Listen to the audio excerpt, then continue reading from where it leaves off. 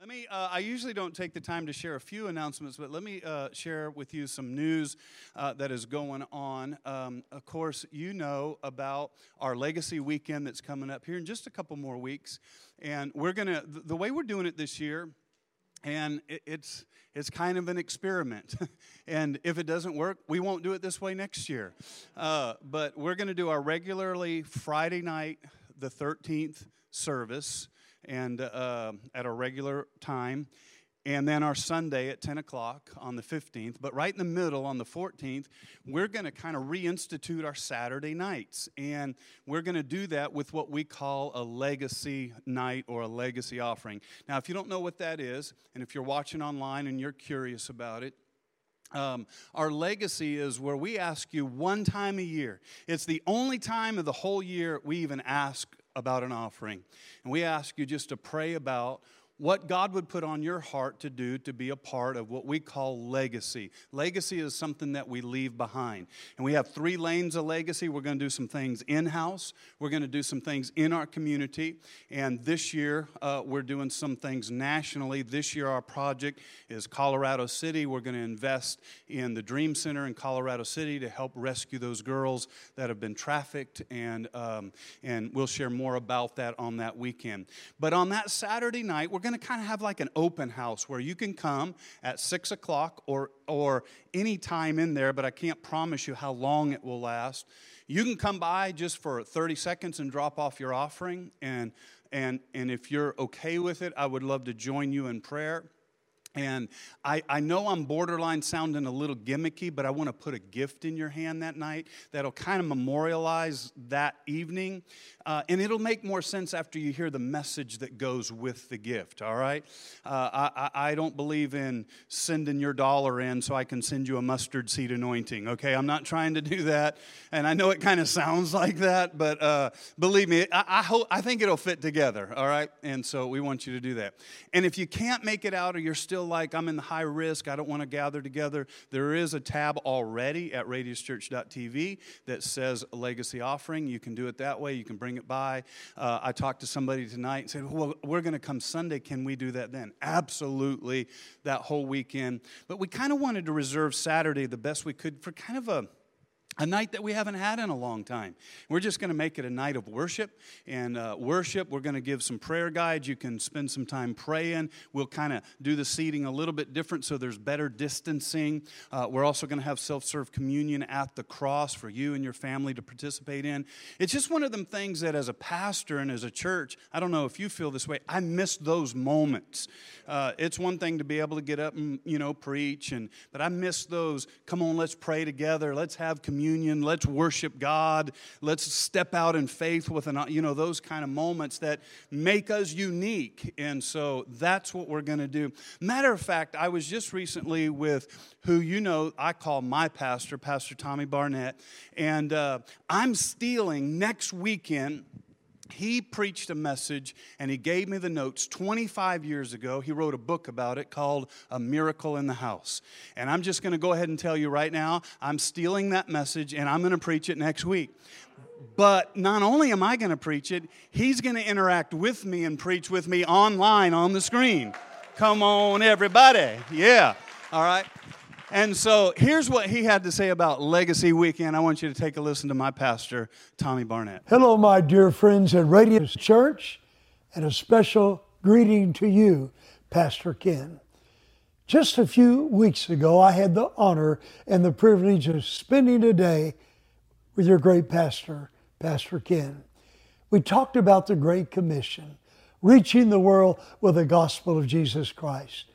And he informed me that he had a very important day coming up at his church, and that was the day that they would receive their legacy offering. Let me tell you how important the legacy offering is. It takes the tithe in the offering to just operate the church. But anything that we do above our tithe has to come in the form of an offering. And that's what the legacy offering does. It allows us to expand our border, to reach out around the world, to build campuses, and do the wonderful things that we need in our church to expand our borders. I understand he's going to be talking to you about the miracle that's even in your own church, in your own city. He's going to change your life that day. It's a sermon that you cannot afford to miss. It could be a turning point in the future of your church. I wish I could be there. God bless you and have a wonderful day. Woo, man, he fires me up.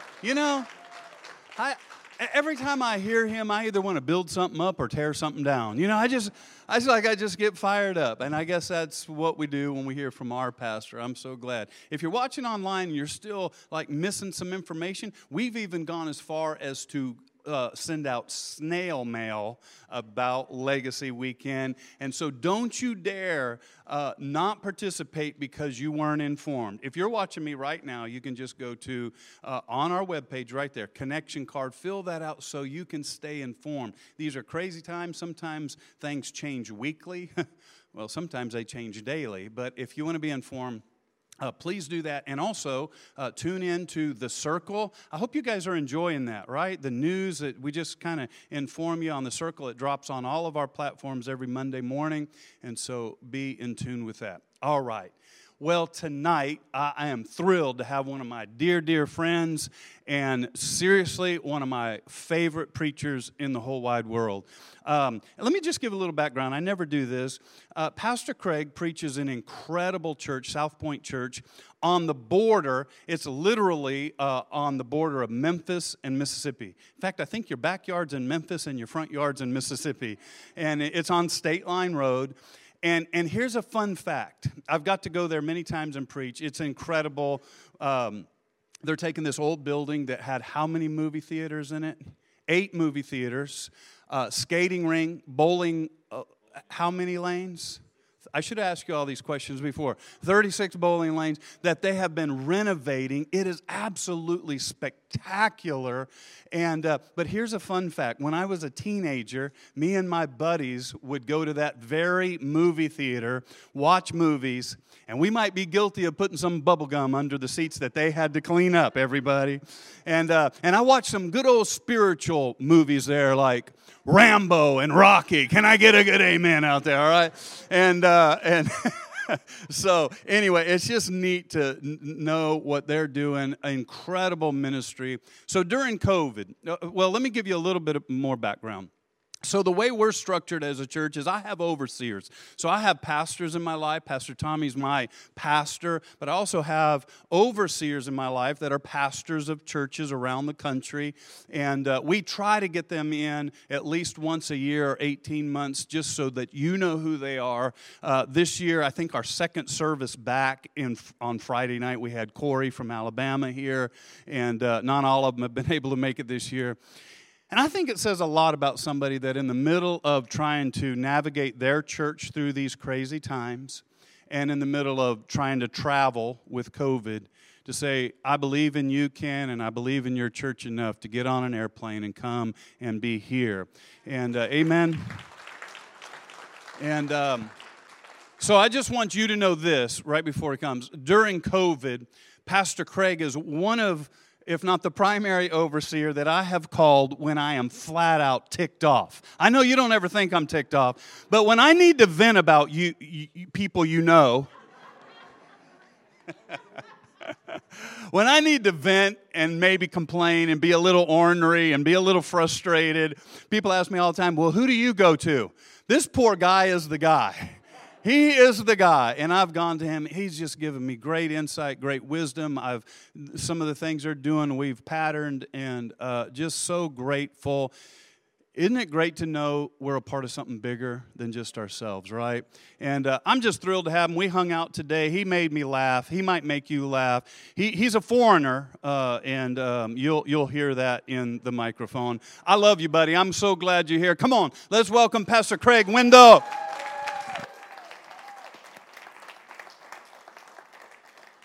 What is up, Radius Church, huh? You're here. You've survived. You're like through a pandemic. Yeah, way to go. Woo.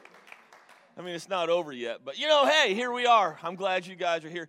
Let me just say before I even get rolling, and you guys already know this, I'm going to tell you something that you already know, so it's one of those things. You're going to be like, I already knew that. Your pastor is one of the coolest cats I know, and I'm not even a cat person.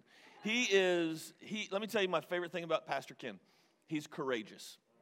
He's courageous. And if you're watching and you're like, no, he's not, he's this, he's that, you try pastoring during a pandemic. He is a courageous man of God that is never scared to look down the barrel of reality and make hardcore choices. And I love that. I appreciate that. And I actually like his phone calls because I get to complain back, Because you might not have realized this or not, but I am a pastor. Believe it or not, I am actually a pastor. And like all pastors, I've been thinking about this one thing that all pastors think about all the time. You were going to say money. I felt that, but that's not what it is. I've actually been thinking about the church. Now, see, when the pandemic, tonight's just kind of real. I'm just going to be, whether I can be or not, I'm just going to be real because I don't live here. All right, so during the pandemic started, and honestly, when it first started, we're just being honest, right? When it first started, and where I am in Mississippi, the governor, I was on an airplane coming back from Florida, actually, and I got one of my staff members texted me and was like, the governor just shut down the state. We got to close church tomorrow. I was flying back for church, and I'm like, And I get back, and the first couple Sundays of no church, like meeting, don't tell anybody. It was awesome. It was like a day off. I'm sitting there, and I'm chilling. I'm drinking coffee, and I'm like, all you other pastors suckers having to preach, right? Because pastors need, you be judging me already. Come on, take a deep breath. Pastors need days off too, right? And so it was like when you were a kid and you got a snow day. Remember those? And it was just like, something new, something different. And then that snow day snowballed into the hell that we are all living in, right? I mean, let's be honest. It's just evolved into this thing. And by the way, if me saying hell offended you, we're early in the talk, so hang on. But it snowballed into this thing that we're in. And then in my church, again, just being real, because I don't live here, we had two groups of people. And have you noticed when people form posses, there's very few people in the middle, right? So we had the extremes, and I'm just talking about South Point. I hope they're not watching. Hey, I had those two posses where the one posse was like, when we canceled church, we stopped gathering, they were like, Pastor Craig, that is horrible. You should never cancel. Why are you living in fear? Walk in faith in the name of Jesus Christ. I can't follow you if you're not going to be a courageous man of God and gather in the middle of a pandemic.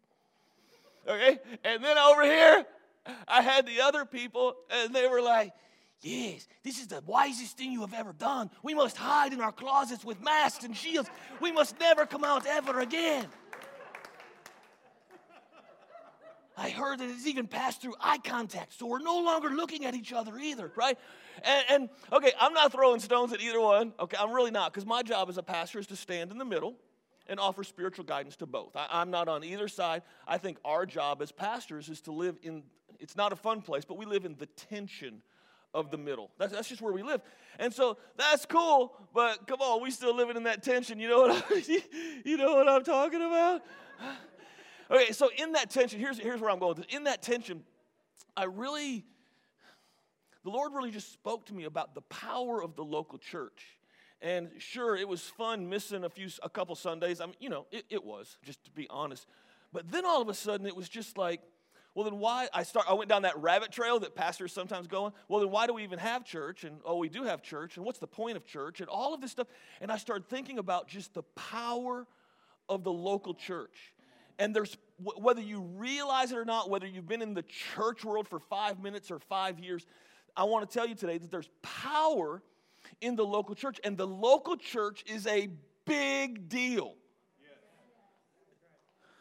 The local church is a big freaking deal.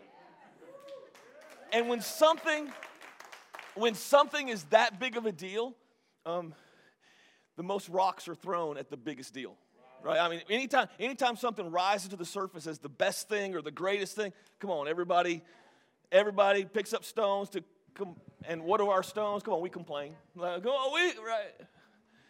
Remember the two camps at my church? Both were complaining. Come on, I'm talking about my church, not even you. You're off the hook. The complaining. And nobody ever complains about Jesus. Nobody complains about God. Nobody complains about the Holy Spirit. But we're all really good at complaining about the church. We just complain. And church and complaints actually go hand in hand. Pre-COVID, remember those days, pre-COVID, if the church was small, people would complain that there wasn't anybody there my age and there was nothing happening. But then if the church grew really large, then people would complain that there's not a parking spot close enough to the church, or it takes too long to check my kids in. Whatever, like a church can't win.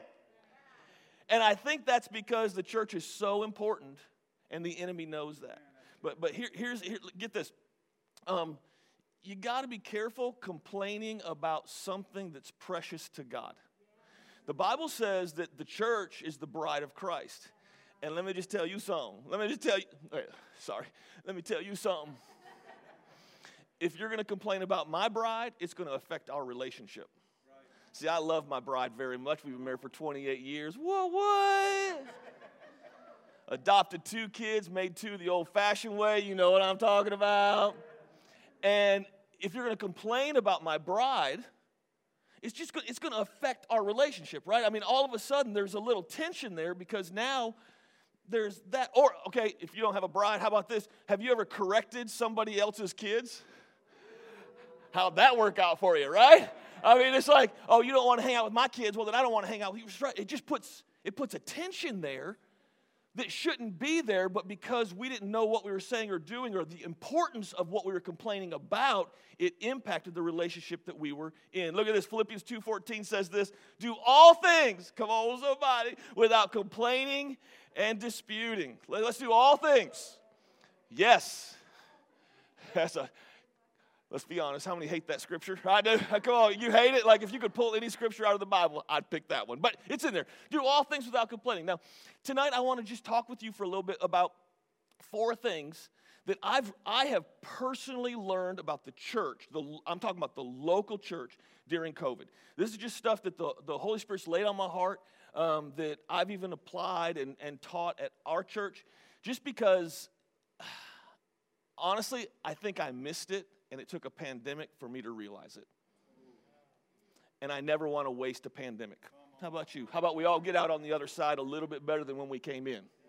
So are you ready to learn something? You're going to lean in a little bit tonight. You're going to get something out of this. I want us all to leave here better than when we came in. So here you go. If you're online, there's notes, I'm sure. All right, here's the first thing. You can fill in the blank. Church is not just about you. It's about Jesus. Let me say that again. Can I read that again? Church is not just about you, it's about Jesus. Now, notice that I said it's not just about you, because it is about you. I mean, church is where we come, local church is where we come to worship. It's where we come to hear a good word, where we get inspired, where we experience life change. It's where we come to get prayed for. It's where we come to have relationships and have connections. I mean, so church is about us, but it's not just about us. It's about Jesus. And if we think it's always about us, then here's what we're going to do. We're going to put our preference to the front of the line. We're going to put my mom is 85 years old. Go ahead and type that in the chat box. 85. Holy cow. 85. She's 85, and my mom has been at the same church for over 60 years. She has genuinely outlived so many pastors, right? It's awesome. She's awesome. My mom's fabulous. She's great. And she still goes to the same church, okay? Different pastor, same church. And we talk about once a week because I have to make sure she's still kicking. You know what I'm saying? 85. And a few weeks ago, I called her. I was like, hey, how was church today? Because that's what we talk about. We're church people. I said, how was church today? And she said, well, I think the pastor finally learned something. I said, do tell. And in my mind, I'm like, this is a sermon illustration. I know it is. She said, well, we have this young kid that leads worship. My mom is how old? 85. When you're 85, how many people are young kids? Everybody. So, and I know their worship leader, he's 35, not a young kid. But anyway, she said, this young kid, he's leading worship. And he's doing these songs that I don't even know where he found them or got them. I've never heard any of them in my entire life, and they're just long, and they've got all these words, and I just don't feel anything. The Lord's not there. But then this Sunday, the pastor, he got up, and he got on the piano after worship, because I guess he just understood that the presence of God was not there. So he got up and got on the piano, and he started playing some old songs that I knew, that I remembered. And the presence of God blew in that place. And everything changed. And I said, really? She said, yeah, it changed. I said, really? The presence of God came in, but he wasn't there before. She said, that's correct, Craig. And I said, Mom, I think you've fallen prey to what a lot of people fall prey to, and they mistake their preference for his presence. And there's a big difference, because just your presence. And what happens in the American church a lot of times is we end up worshiping and seeking something that's our preference rather than the presence of God. Because whether you feel him or not, guess what? He's here right now. Whether you feel him or not on your couch, he's there right now, because that's my God. He's that big. He's that amazing. And so my mom, that kind of ended the phone call. My mom, she just kind of hung up on me. That's what my mom does. You know. But we mistake preference for his presence. Now, you might ask, hopefully you're going to say, how do you tell the difference? Because every single one of us right now have our opinions and our preference, and there's room in church for your differing opinions and your differing preferences, okay? There really is. But how do you know if you're allowing your preference to override his presence? How many want to know? You want to know? You want to know? Go ahead, click in the Bible, say, I want to know. Okay, here we go. It's in Ephesians. The Apostle Paul is writing this into the church at Ephesus. And this verse, before I read it, you got to understand something. I'm going to read this and you're going to go, oh, I heard that at a wedding. We use this verse all the time in weddings, and it's totally fine. I don't think you're taking it out of context, but you need to understand the original purpose of it. The original purpose of it, the Apostle Paul is saying, okay, you understand marriage, right? I mean, you're humans. You understand the passion that's there. You understand the love that's there. You understand the commitments that are there. You understand the fighting that's there. Come on, somebody, right? You understand all of that. So since you understand that, let me apply your marriage understanding to the knowledge of being in a church, okay? So that's what he's saying. So we're going to jump in the middle of this. Ephesians 5:21, it says this, submit to one another out of reverence for Christ. Wives, submit yourselves to your own husbands as you do to the Lord. For the husband is the head of the wife as, okay, now this is where we get into it, as the husband is the head of the wife, as Christ is the head of the church, his body, of which he is the Savior. Now, as the church submits to Christ, as we submit to Christ. You can have your own personal opinions and your own preferences, and that's fine. That's also why we have so many different churches in our country, and that's fine. I tell my people all the time, if you don't like this church, I'm not changing, go find another one. They've quoted me on this. I say this a lot. I'm like, hey, the front of our church is covered in doors. Pick one. I don't want to hold on to people. This is the church that God has called me to do, and so this is what we're doing. And if you want to party with us, then come on, baby. The water's fine. But if you don't, that's cool too. There's a place for different opinions and preferences. But I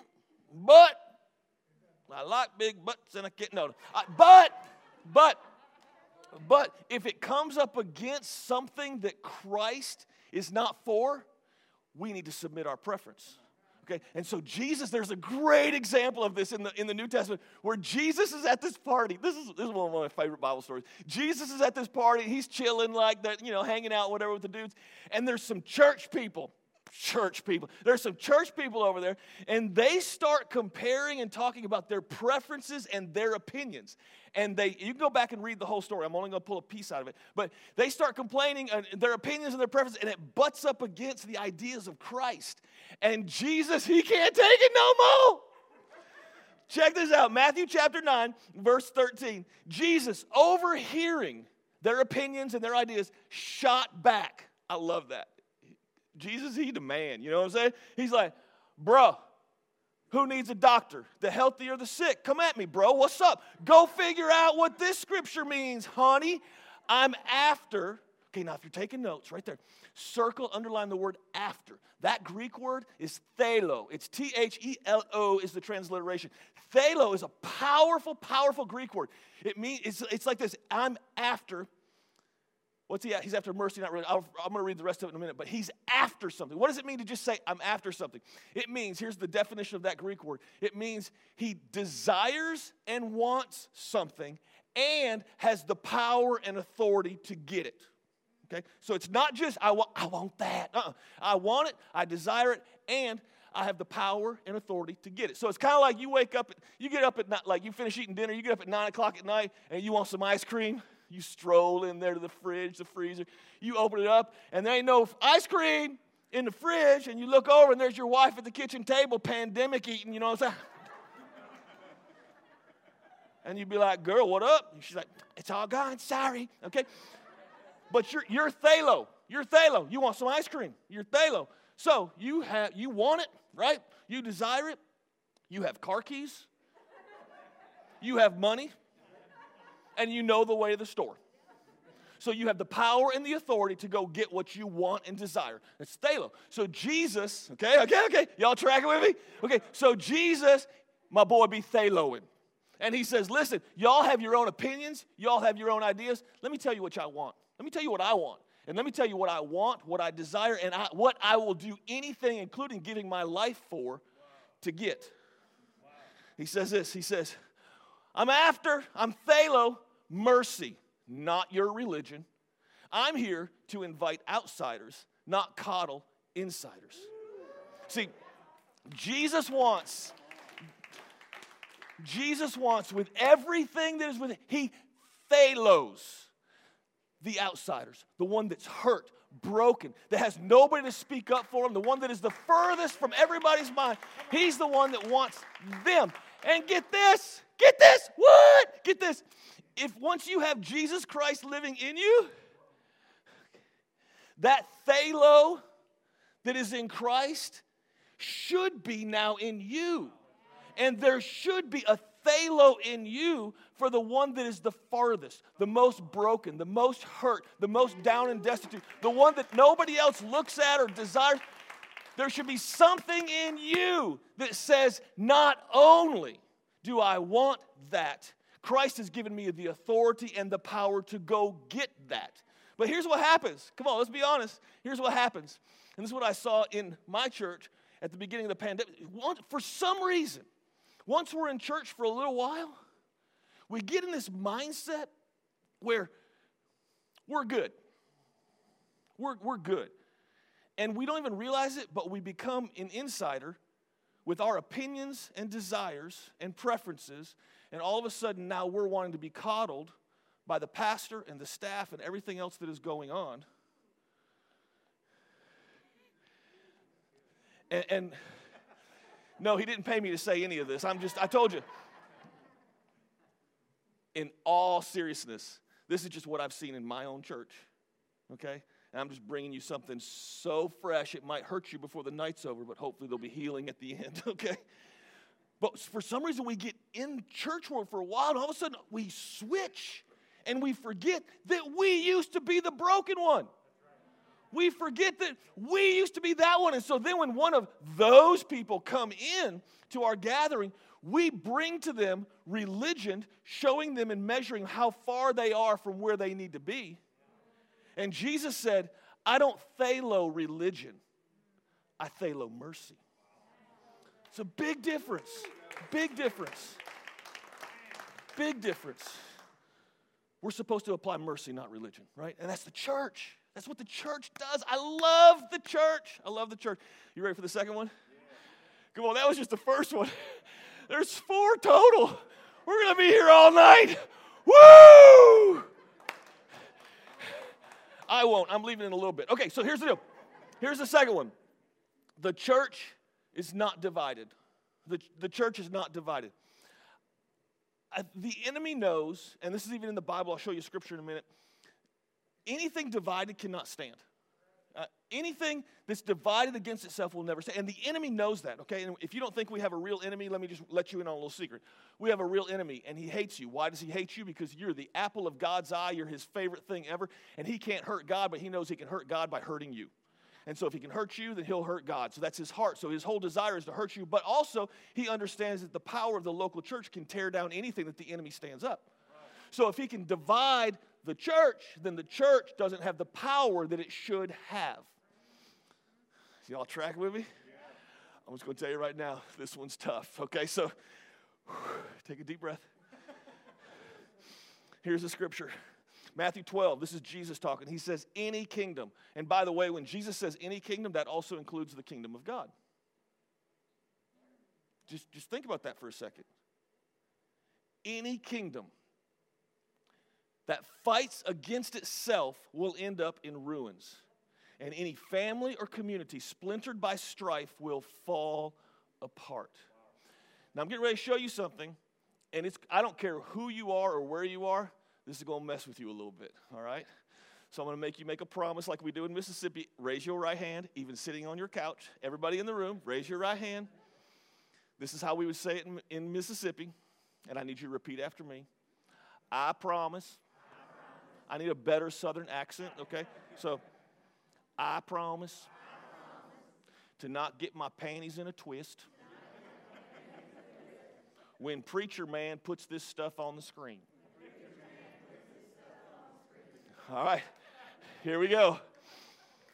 I'm not going to preach these 4 things. I just want to show you something. I want to show you how politics in this country is not dividing our country, it's dividing the church, because the church is still the most powerful thing on the planet. And if the church can be divided, then what country would ever stand?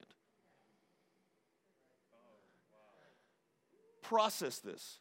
We are the only dual passport people. We have a passport in the kingdom of God, and we have a passport in the United States, okay? Which is higher? Hopefully you're going to say the kingdom of God is higher. Okay? So what do we fight for more than anything else? We fight for the kingdom of God. We're blessed to live in a wonderful country. We're blessed to live in, come on, nod with me. We are blessed to live in a wonderful country. I always say if you don't like it, there's like hundreds of other countries, right? It's just like the church. But we have a great country. But don't allow, please, please, please, don't allow the stuff that's going on to divide the church of Jesus Christ. Don't do it. Yeah, you're clapping now. Remember, you made a promise. Okay. Here's 4 ways that the political world right now in our country is dividing the church. These are 4 things. This is 4 things that the church of Jesus Christ is very clear about. I don't have time to go into all the scriptures, nor am I going to. You can open your own Bible and find this stuff easy, easy, easy. There's hundreds of them.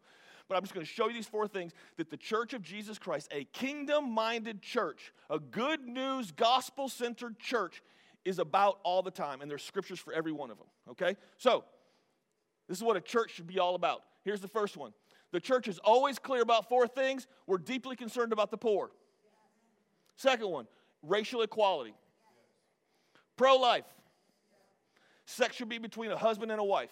Now, I'm not even asking if you agree with these, nor am I going to preach them or anything like that. I just want you to look at these, okay? These are 4 things that if we had time, I'd show you tons of scriptures for each one of them, okay? Now, watch this. The top 2 are major planks in the Democratic platform. The bottom 2 are major planks in the Republican platform. I'm not saying vote for one or the other. I'm just saying I want you to see what the enemy is doing to the church. It doesn't matter who, hear me, I'm not saying it matters who you vote for. I am saying it matters who you love.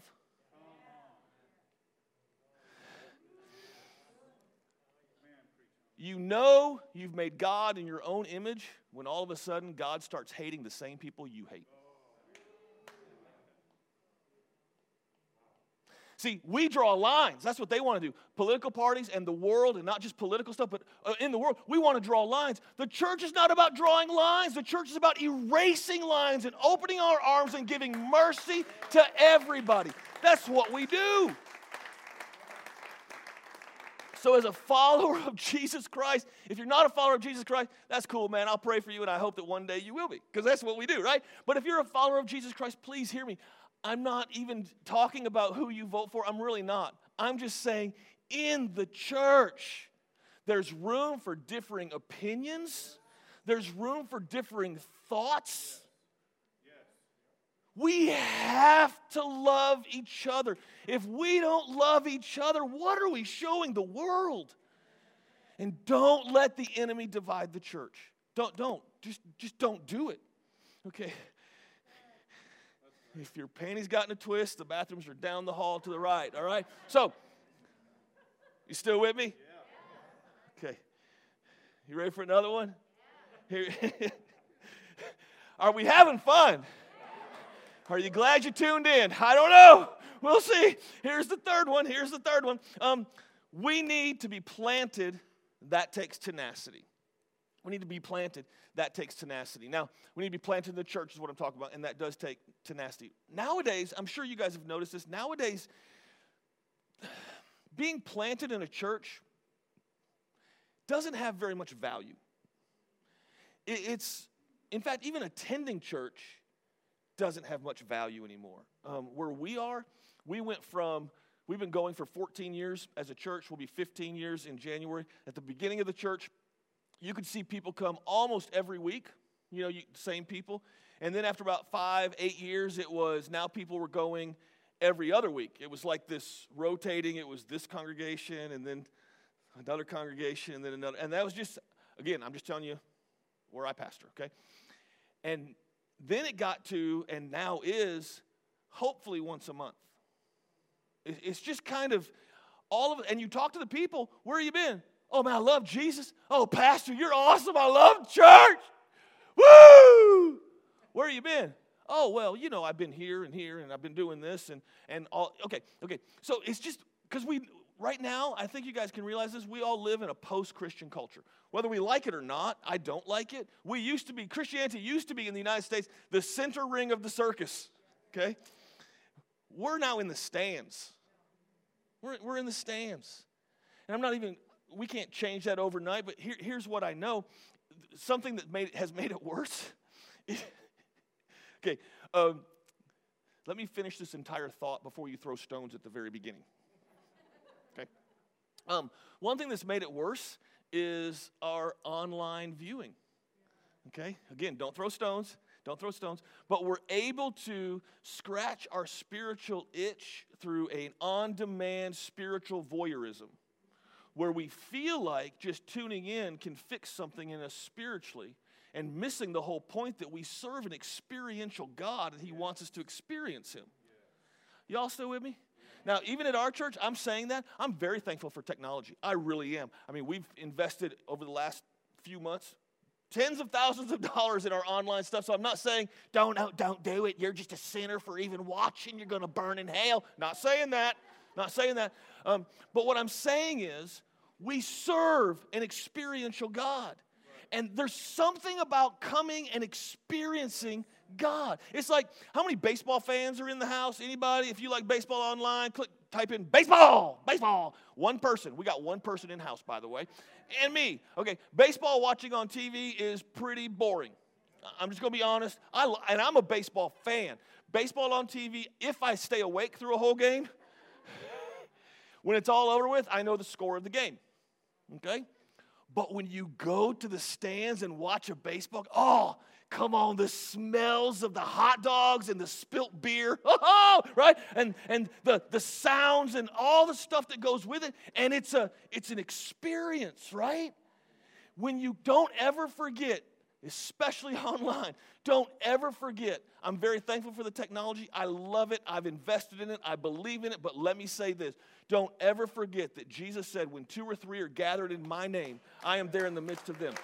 So if Janessa, I'm going to go out on a limb here. Janessa, I'm going to assume that you have Jesus Christ living in you. Yes! All right? Okay. So I have Jesus living in me. Okay? So 2 people, watch this. This doesn't come through on-demand voyeurism. This comes through when 2 people are gathered together and Jesus is in you and Jesus is in me. Guess what? We come together and talk. I sense what's going on in you and you sense what's going on in me, and that is the Holy Spirit. And in between us is the presence of God. We need each other. We have to have each other. So don't allow the idea of just watching online that fixes everything. It's a beautiful gift. It's a beautiful, I hope you hear my heart. It's a beautiful gift, and I'm thankful for it. But it's hard to grow and mature spiritually when you don't have each other. The church needs each other. We have to have each other. Psalm 92 says this, the righteous will flourish like a palm tree. You can underline that. They will grow like a cedar. You can underline that. Cedar of Lebanon. Planted in the house of the Lord, they will flourish in the courts of our God. I'm going to read that real quick again. Watch this. The righteous will flourish like a palm tree. They will grow like a cedar of Lebanon, planted in the house of the Lord. They will. Come on, help me out, people. Y'all speak English here, don't you? You all hooked on phonics. You know how to read. All right. Planted in the house of the Lord, they will flourish. Isn't it interesting? Everybody wants to flourish nowadays, but nobody wants to be planted. Everybody's chasing this flourishing idea. I want to be successful. I want this. I want this. But the way to flourish and the way to have all of that is to be planted in the house of the Lord. And he says there's two ways to be planted in the house of the Lord. The first one is a palm tree, right? Planted like a palm tree. Okay, y'all ain't got no palm trees around here. I looked. You ain't got nary one. But I used to live in Naples, Florida, which if you don't know where that is, it's all the way down at the very bottom of Florida. Like the next thing is Cuba, okay? That's how far down it is. Like legit, how far down it is. And there's palm trees everywhere. While we lived there, my wife and I, we lived through four major hurricanes. One of them was a Category 4. That's honestly probably the most scared I've ever been in my life. The whole house shook, right? And trees were uprooted and all this stuff. And like with my own, the one hurricane, Hurricane Wilma, I think it was, pushed our minivan sideways. It just slid it sideways all the way across the carport up against the house. And that's how powerful it was. Trees knocked over. But what I've never seen in all those years of living in Florida and 4 major hurricanes, I've never seen one palm tree uprooted. Not one. Not one. A palm tree, and some of you guys know this, a palm tree has a taproot. So if the palm tree is 20 feet in the air, the root goes straight down 20 feet. And I've watched in hurricanes, palm trees, they'll be bent completely over from the storm, right? Winds, 140 miles an hour, ripping every shred of life off of that tree, right? No leaves, nothing. It all be gone. And the wind dies down and that tree just, and all the life is stripped off of it, and it might look like it's dead. But guess what? Those leaves, they come back really quick because the important thing is the tree is still rooted. And see, some of you might be, if you're planted in the house of the Lord, you can survive storms. You can be blown over and be ripped apart by powerful winds of divorce, powerful winds of bankruptcy, powerful winds of depression, powerful winds ripping off every part of your life that you feel like is life. And when the winds die down, guess what? When you are planted in the house of the Lord, you just come right back up. And the Lord provides. About a month into COVID, a family in our church, a teenager, we were in lockdown, like we all were. We were in lockdown, quarantine. It was really shut down where we were. And I won't go into all that story, but she couldn't handle it anyway. This teenager, she was 15 years old. She ended up killing herself. And so it was very difficult. Like, if you think I'm making light, I'm not even remotely. It was very tough. Walking through that with the family through that, they're rooted in the church. They are planted in the church. And I watched them. I watched mom and dad. I walked with mom and dad. Still walking with mom and dad. As the winds of that trial blew them over and ripped off every sense of hope that they had, every sense of there's a tomorrow gone, every sense of life and everything that they held precious, ripped from their lives for no fault of their own. But watch this. As the winds died down, they just come right back. And they were at church this Sunday, mom and dad, holding hands, smiling. And I said, how are you guys doing? And dad looked up, he's just smiling. He said, we've been through some tough storms. I said, yes, you have. He said, we're flourishing. We're still planted in the house of the Lord. I don't know what storm you're going through, But can I tell you something? You might feel like every leaf of life is being ripped off of your body, your family, your relationships. But I'm telling you something, come on. If you really want to flourish, if you will plant yourself in the house of the Lord, there is nothing that can take you out of the game. Nothing. Nothing. But wait, there's more.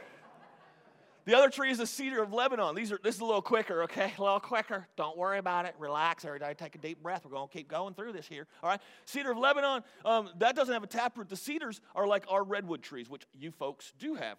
We ain't got none in Mississippi. But we have a thing called oak trees, all right? So oak trees, redwoods, and cedars of Lebanon, all pretty much the same root system, and they reach out. Here's a beautiful thing about the cedars of Lebanon.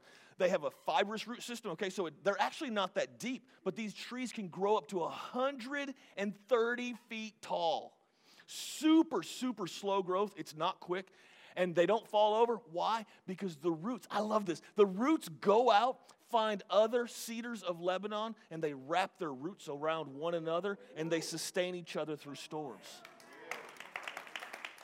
So what is God saying? What is God saying? God's saying, listen, come on, the church is awesome.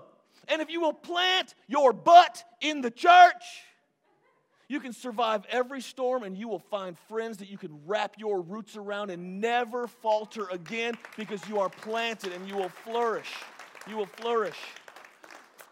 All right, you ready for the fourth one? You guys don't even remember the first three, do you? You're like, how long has he been talking? Okay. Here's the fourth one. We need to see the church as he does. That takes grace. We need to see the church as Jesus does. Because remember, this is his bride, right? This is the bride of Christ, the church of Jesus Christ. And so we need to see the church as Jesus does, and that takes grace. It takes grace. Check out this verse. Ephesians 5:26, Paul is talking that he, and the he is Jesus, okay? We're kind of jumping into the middle of a story, so you can go back and read it if you want to, but I'm going to explain some of these pronouns. That he, Jesus, might sanctify and cleanse her, and he's talking about the church, okay? And you can go back and read that if you want to, or you can just trust me. That he, Jesus, can sanctify and cleanse the church with the washing of water by the word, that he might present her to himself a glorious church, not having... See, I laugh because I'm going to tell you something that cracks me up. Not having spot or wrinkle or any such thing, but that she, the church, should be holy and without blemish. Okay, when I was growing up in church, I'm a church kid, okay? When I grew up in church and I would hear preachers preach on this, Jesus Christ is coming back, but he's coming back for a spotless bride, without wrinkle, without blemish. You got to get right or you're going to burn in hell. Right? Okay, I heard all that. And as a kid, I would think about that and I'm like, man, if Jesus is coming back for a church without spot or wrinkle, without issues or problems, we're screwed.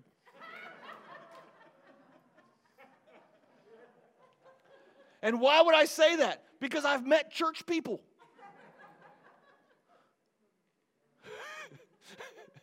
See, some of the people that aren't laughing, you're like, he's talking about me, right? But I've met church people, and I'm not just church people. I've met myself, and I've got issues. You've probably already figured that out, right? You're like, how many medications is he on, Ken? I have issues myself, but I'm in good company because you do too. Right? Woo! Got issues. Got issues. And we laugh and we say, well, that's not a big deal. But then when we talk to somebody that we're starting to wrap our roots around and we realize they have issues, we're kind of like, As soon as you can work that out, that spot, that wrinkle, that blemish, then the church will be better. But the way they work out that spot and blemish is not even by you wrapping your roots around theirs. They get their spot, blemish, and wrinkle taken care of the same way we get ours taken care of. And that's by the grace of Jesus Christ. It's his grace. And so we have to look at the church. I love the church. Like, my passion in my heart is the church. And you say, well, you're a pastor. Yeah, but you're part of the church too. You're a part of the church too. And the church is my passion. And we have to start looking at the church and stop complaining and stop picking out all the negative things of the bride of Christ and realize that we're going to have that negative stuff the whole time we're on this planet. Suck it up, Buttercup.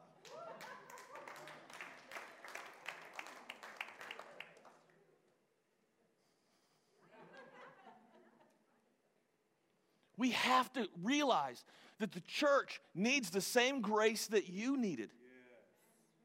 I don't know if you know who the theologian Dallas Willard is, but Dallas Willard said this. He said, born-again Christians burn up more grace than a sinner ever thought of. I love that because, right, a sinner, they don't know it, right? They don't know anything. And they just come like, I love Jesus, I need Jesus. Okay, you got grace for all that. And then we screw it up every day. Oh, I'm sorry, just me. All right, I'll talk to myself for a second. We have to realize that the church needs just as much grace as we all received individually. So I want to take a minute. I want to pray with you guys, okay? Those are my 4 church revos that I got at the beginning of the pandemic. I hope that they can apply to you and that you can grow in that. But I want to say this. As I was praying about tonight, I really feel like there's some people specifically, not just in this room, but watching online, where you are that palm tree that you're bent over, man. And one of the reasons you're at home right now is because you can't find any life left in you. You're tired. You're super tired. And you've heard other people say that, and you're like, but you don't understand how tired I am. I might not, but I know this. No matter how tired you are, and no matter how many leaves have been ripped off of you, come on, don't allow the storms of life to dictate the trajectory of your spiritual journey. Don't allow that. Come on, be planted in the house of the Lord, no matter what's been stolen from your life, no matter what's been taken from your life. Jesus Christ said that I have come to give you life and life more abundantly. So whatever's been stolen from you will come back to you 100-fold if you are planted in the house of the Lord. And I want to pray with you. So either online or in-house, whatever you're struggling with, okay? For some of you, it might be a Category 4 hurricane. It might have you're just going through it right now, and you got a smile on your face. You're like, I'm good. And inside, you're like, I hate life, right? You're just struggling, and we're good at faking it in America, aren't we? We're just good at it. We're so good at it. And the deal is, we're all faking it. So what if somebody just got real for a second and just said, I need Jesus in my life. I need help. I can't take another step. I'm worn out. I'm weary, and today I come to Jesus Christ. So will you just take a minute? Will you bow your heads and close your eyes with me? Even if you're at home on the couch, and I know that this is an awkward moment if you're at home, but will you just close your eyes for a second, kind of tune out whatever's going on around you? Heavenly Father, I love you. I love you so much. Lord, I thank you from the bottom of my soul for the power that you have placed in the local church. I'm so grateful that you've placed all of us in the church. We are part of your bride. And yes, we have spots. And yes, we have wrinkles. We have more issues than we can even count. But I'm also so grateful for your grace and your mercy, those mercies that are new every single day. No matter how many times I mess up, no matter how many times I stumble or fall, your mercies are once again renewed in my life.